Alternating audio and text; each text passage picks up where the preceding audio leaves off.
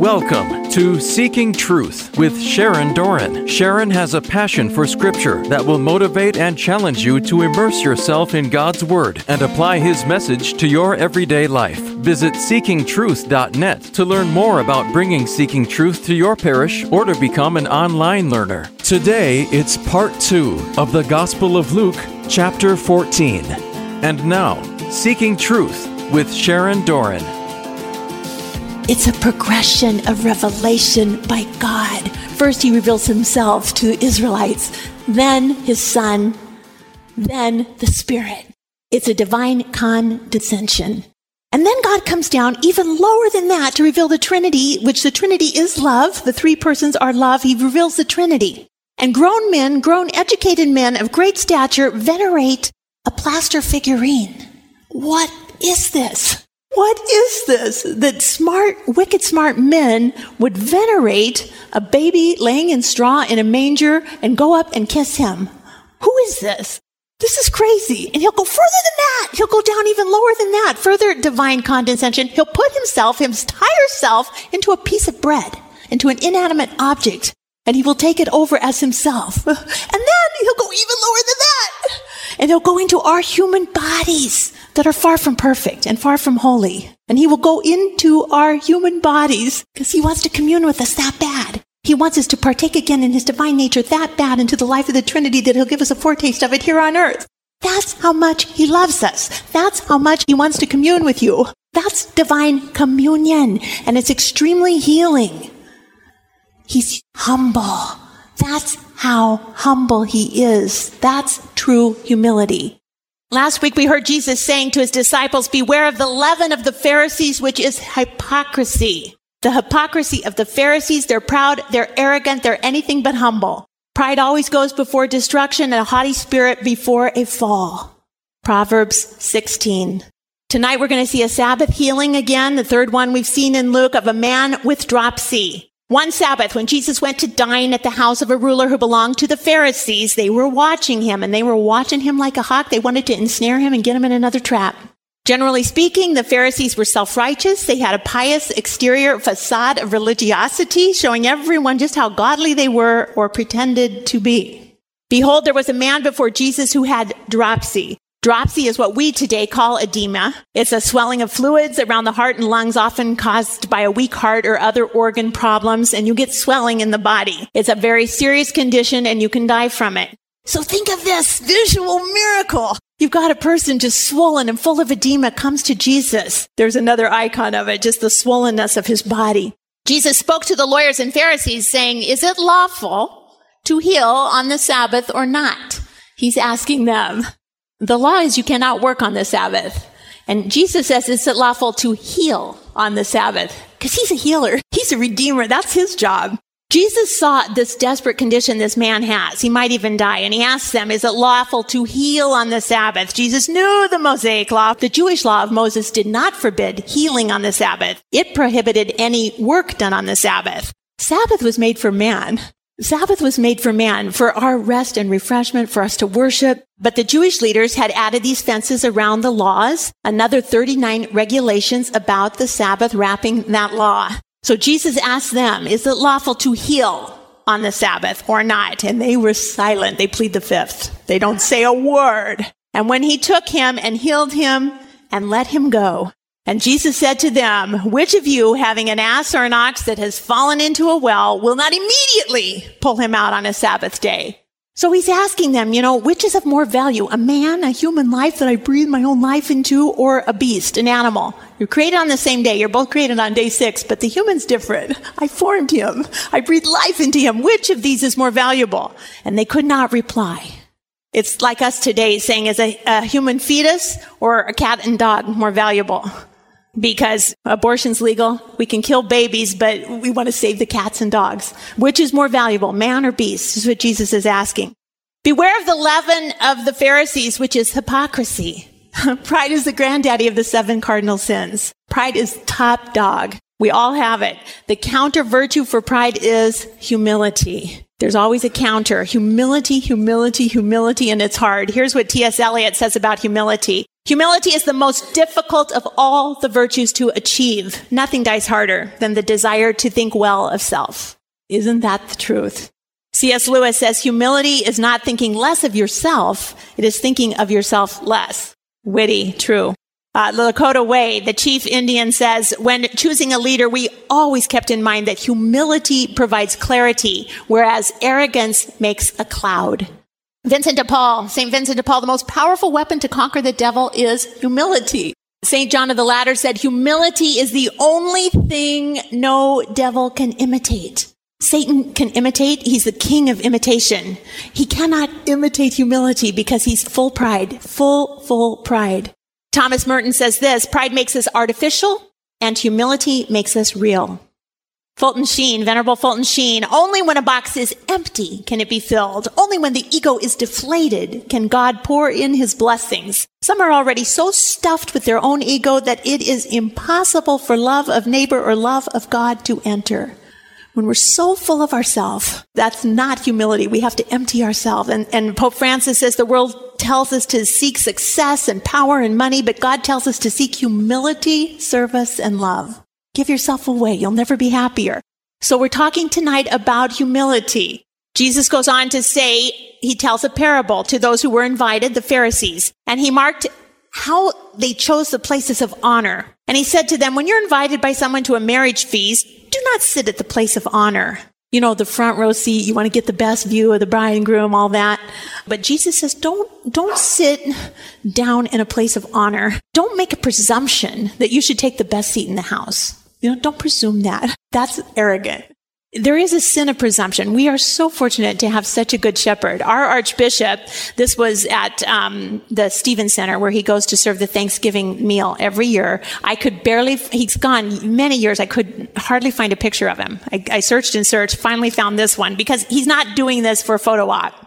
You know, he's doing this out of true humility to serve the homeless at dinner. He got there early. There's no people there yet. He's helped setting tables. You know, he'll be the last one to sit down. He'll serve them. He probably will never sit down. He'll probably start clearing plates and visiting with people and never eat himself. So choosing to sit at the highest place of honor is a form of presumption. I presume I am to sit here.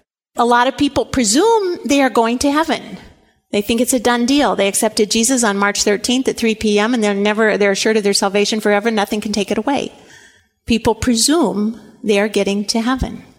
When you are invited by anyone to a marriage feast, do not sit down in the place of honor, lest a more eminent man than you be invited by him. And he who invited you both will come and say to you, give place to this man. And then you will begin with shame to take the lowest place. So it's better to have humbleness versus humiliation. Don't presume. Wait for an invitation. Don't presume. Well, when you are invited, go and sit in the lowest place. And then when your host comes, he might say to you, friend, go up higher. Then you will be honored in the presence of all who sit at the table with you. So wait for the invitation. Don't presume. That's much humbler. Everyone who exalts himself will be humbled. And he who humbles himself will be exalted. So stay little so you're not humiliated. And that's what Teresa Lisieux did. She stayed very, very little, very tiny, very small. She says, in my little way, there are only very ordinary things. She was so simple, so little, and she's a doctor of the church now. There are only 4 women doctors, and she's one of them, in her simple littleness. So do wait for the invitation, don't presume, and stay little, stay small. Everyone who exalts himself will be humbled, and he who humbles himself will be exalted. Humble means having or showing a modest or low estimate of one's own importance. Be lowly, be poor, undistinguished, mean, of low means, modest, underprivileged, common, ordinary, simple. Those delight the Lord. And that's what Mary was. She's the humblest creature that we know of in the Bible. She said, my soul magnifies the Lord, my spirit rejoices in God, my Savior, for he has regarded the low estate. She's lowly, she's of low estate of his handmaiden, that's a servant of the Lord. For behold, henceforth, all generations will call me blessed. She's bragging, that's not very humble. She's not bragging, she's truthful. All generations are going to call me blessed because he who is mighty has done great things for me, and holy is his name, not my name, his name. She's humble. And his mercy is on those who fear him because she has a holy reverence for the Lord, a holy deep respect. It's the beginning of wisdom to fear the Lord. From generation to generation, he has shown strength with his arm. He has scattered the proud in the imagination of their hearts, and he has put the mighty from their thrones and exalted those of low degree. He loves the lowly, the poor, the simple. He has filled the hungry with good things and sent the rich away empty. He has also said to the man who had invited him, back to Luke now, when you give a dinner or a banquet, don't invite your friends, your brothers, your kinsmen, your rich neighbors, lest they also invite you back in return and you be repaid. Don't do that. When you give a feast, invite the poor, the maimed, the lame, and the blind. How often do we invite the poor, the maimed, the lame, and the blind over for dinner? And you will be blessed because they cannot repay you. You know, sometimes we only want to return a favor. Oh, they had us over a couple months ago. We really should have them. Hey, we should invite them because maybe they can help us with that fundraiser. That, you know, you just have all these little things in your mind. No, no. You'll be repaid at the resurrection of the just. There will be no payment on earth. Invite those who can't pay you back. The payment will be on the last day, the day of the final judgment. Some will be taken up and others will go down. That'll be the time when your payment will come. Everyone who exalts himself will be humbled, and he who humbles himself will be exalted. Now, Mother Teresa has 15 tips for humility. This is her humility list. Number 1, speak as little as possible about yourself. Number 2, keep busy with your own affairs, not the affairs of others. Number 3, avoid curiosity. Curiosity leads to questions, leads to gossip. Number 4, do not interfere in the affairs of others. Number 5, accept small irritations with good humor. Number 6, do not dwell on the faults of others. Number 7, accept censures, even if unmerited. Be able to accept criticism humbly, even if it's not deserved. Number 8, give in to the will of others. You don't always need your own way. Number 9, accept insults and injuries.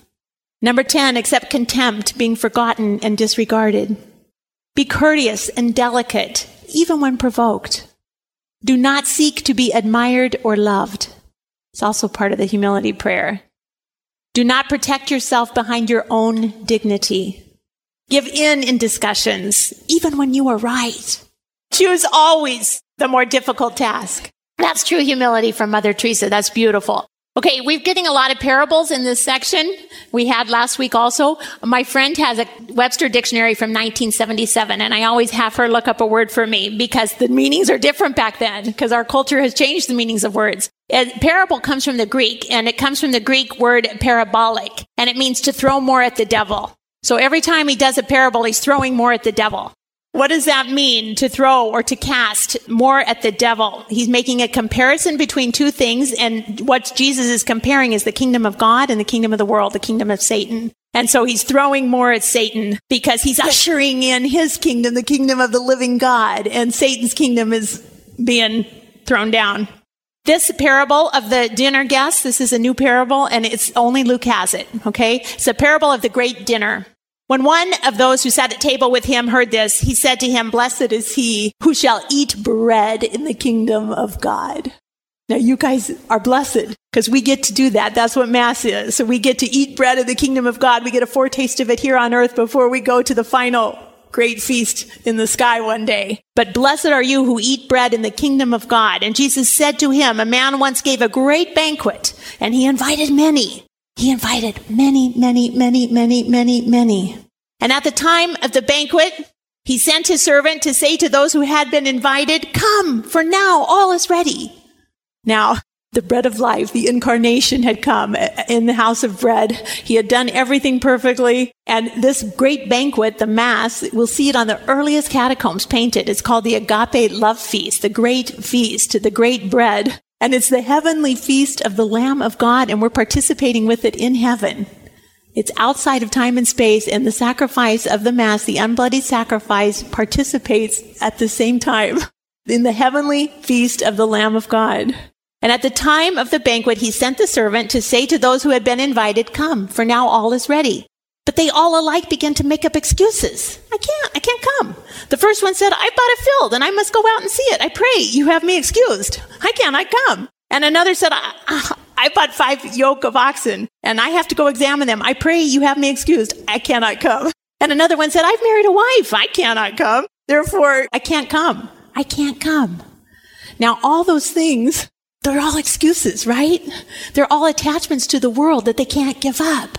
Today we'd say, well, I got a house, I got 2 properties, I can't come. I have too many worldly attachments. I got too many things I got to do. I'm too busy because I can't come. St. John of the Cross warns about being attached to things of the world or anything, even good things that we get attached to. Here's what he says. The soul that is attached to anything, however much good there may be in it, will not arrive at the liberty of the divine union, the freedom of the divine union with the Trinity, if you're attached to things. For whether it be a strong wire rope or a slender and delicate thread that holds the bird, it matter not if it really holds it fast. For until the cord can be broken, the bird cannot fly. You will be, if you're attached to worldly things, it doesn't matter if it's a rope or a little piece of thread. You're still attached to it.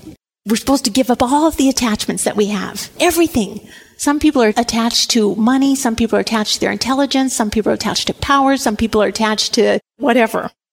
Being fully detached from worldly attachments, to be all in. That's what he wants.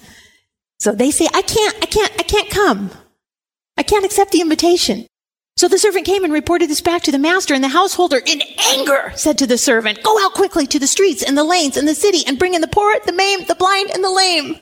That's the same people as the other parable. The same people, the ones that can't repay. Invite the poor, the maimed, the blind, and the lame to come. If the people that were originally invited won't come, fine. And you will be blessed because they cannot repay you.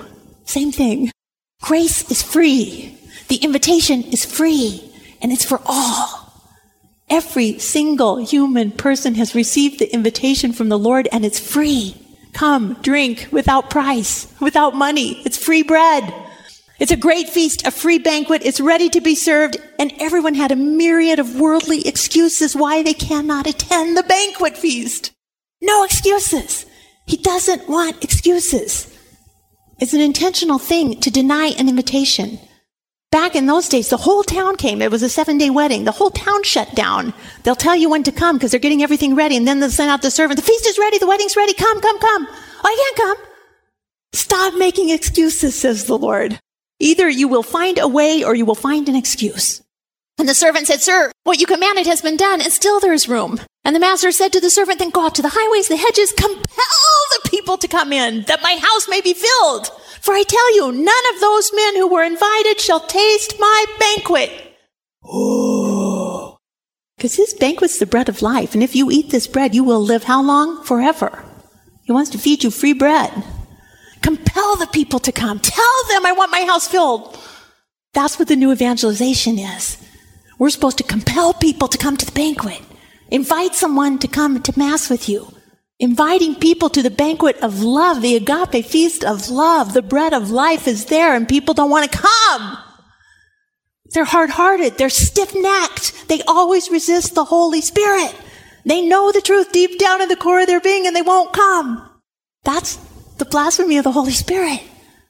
I don't want your invitation. Our new saint, Pope Paul VI, says in Evangelii Nuntiandi that the church exists in order to evangelize, to compel the people to come. That's why the church exists. Tell everyone, invite everyone to the great love feast. Who were the first invited guests? Who did God reveal himself first to? The Jews. In Jeremiah, Israel was holy to the Lord, the first fruit of his harvest. He revealed himself to them first. Sirach says, Have mercy, O Lord, upon thy people called by thy name, upon Israel, whom thou hast likened to a firstborn son. Hosea, the grapes of the wilderness. I found Israel, like the first fruit on a fig tree in its first season. I saw your fathers, who were the second guests he invited. Some of these Jews didn't want to come. He revealed himself to them. The second guests are the Gentiles. And here's what Paul says. What then? Israel failed to obtain what it sought? The election obtained it, but the rest were hardened? Okay, the elect obtained the kingdom of God. Peter, the 12 apostles, the 3,000 Jews that were baptized that day, and many more that believed in Jesus Christ, the elect obtained it. But the rest were hardened. As it is written, God gave them a spirit of stupor, eyes that would not see and ears that would not hear, just like Pharaoh. Down to this very day, says Paul. So I ask, have they stumbled so as to fall? By no means. But through their trespass, salvation has come to the Gentiles, so as to make Israel jealous. Now, if their trespass means riches for the world, and if their failure means riches for the Gentiles, how much more would their full inclusion mean?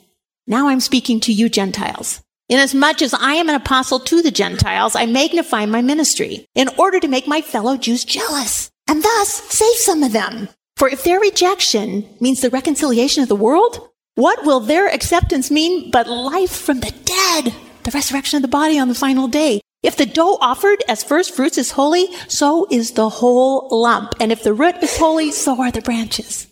Okay? So the servant said to the master, Sir, what you have commanded has been done, and there's still more room. And the master said, Go out to the highways and hedges, compel the people to come in that my house be filled. Gentiles, go tell the Jews, go tell any non-believer, go tell anyone, invite anyone. For I tell you, none of those men who were invited will taste my banquet. If they don't accept the invitation, they will not taste my banquet. It's their choice. They RSVP'd no, or didn't even RSVP.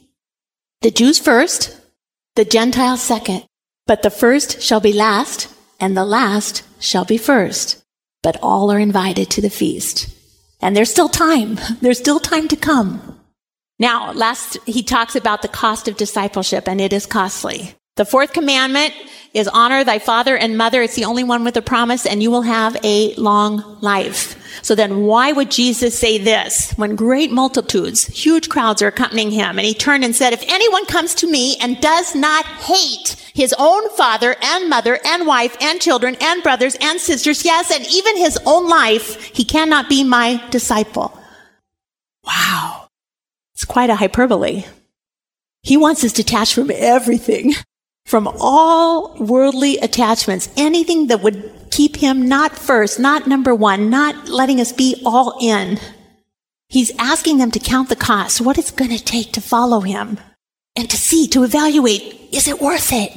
Is it worth it? I can't be attached to absolutely anything to follow you, Lord. He says, whoever does not bear his own cross and come after me cannot be my disciple. And Luke's the one that told us, pick up your cross daily and follow me. And not just picking up my cross, but yours too. Because the same thing that's asked of me might be asked of you.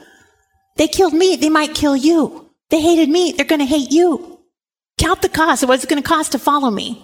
Following Jesus will cost you.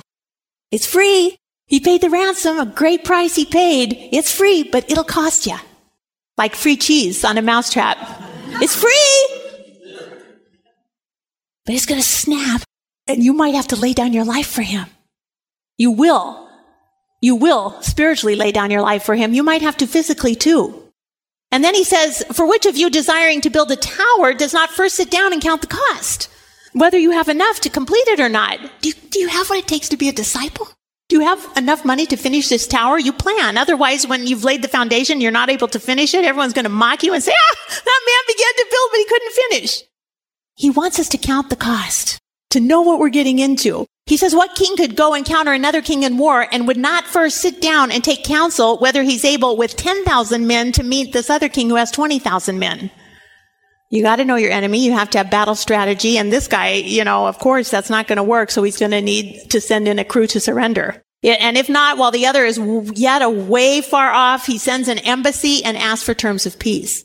You have to know. You have to have strategy. You have to know what you're laying down. You have to count the cost. So therefore, whoever of you does not renounce all, we have to renounce all that he has, cannot be my disciple.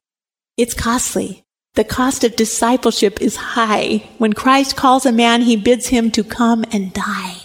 Will you lay down your life for my kingdom? The blood of the martyr is what seeded the church. The blood of the martyrs seeded the church, made it spread and grow like wildfire. The first Christians, many of them laid down their life. It was a high cost of discipleship. We have it easy, kind of. Today is the feast of St. Lucy. She was a young virgin martyr in 303 AD. Humility. He wants humility, counting the cost. Have you ever made the mistake of buying fat-free half and half? I came home with an extra large one and put in the coffee. Steve said, what is this? I'm like, oh, shoot, it's fat-free. Never made that mistake again. Have you ever made the fatal mistake of buying unsalted peanuts? Oh, they're unsalted. Shoot! Because salt is important. Salt is important. This is the last thing. Salt goes back to 6,000 years before Christ. It was first mined in Romania, boiled spring water to extract the salt. It was very crucial for food preservation. In the hot Middle Eastern sun, they would pickle the fish. It was a preservative. It became a very important article of trade. It was brought by boats across the Mediterranean Sea. There were special salt roads built, and it would go across on camelbacks in a caravan. It led to wars sometimes. The scarcity and universal need for salt led nations to go to war over salt and tax revenues. Here's what the Jews did with salt, ritual customs of Jews with salt. Salt was considered as the most necessary condiment on the face of the earth, and therefore the rabbis likened Torah to salt. And the world could not do without salt, neither could the world do without Torah, the word of God, the law of God. And a meal without salt is considered no meal at all. Forget it. Salt was important. And Jesus said, salt is good, but if salt has lost its taste, how shall its saltiness be restored? It is neither fit for the land nor for the dunghill. Men throw it away. He who has ears, let him hear. He's asking us tonight to not lose our saltiness. Don't lose your flavor for him. Don't fade. Don't fade out.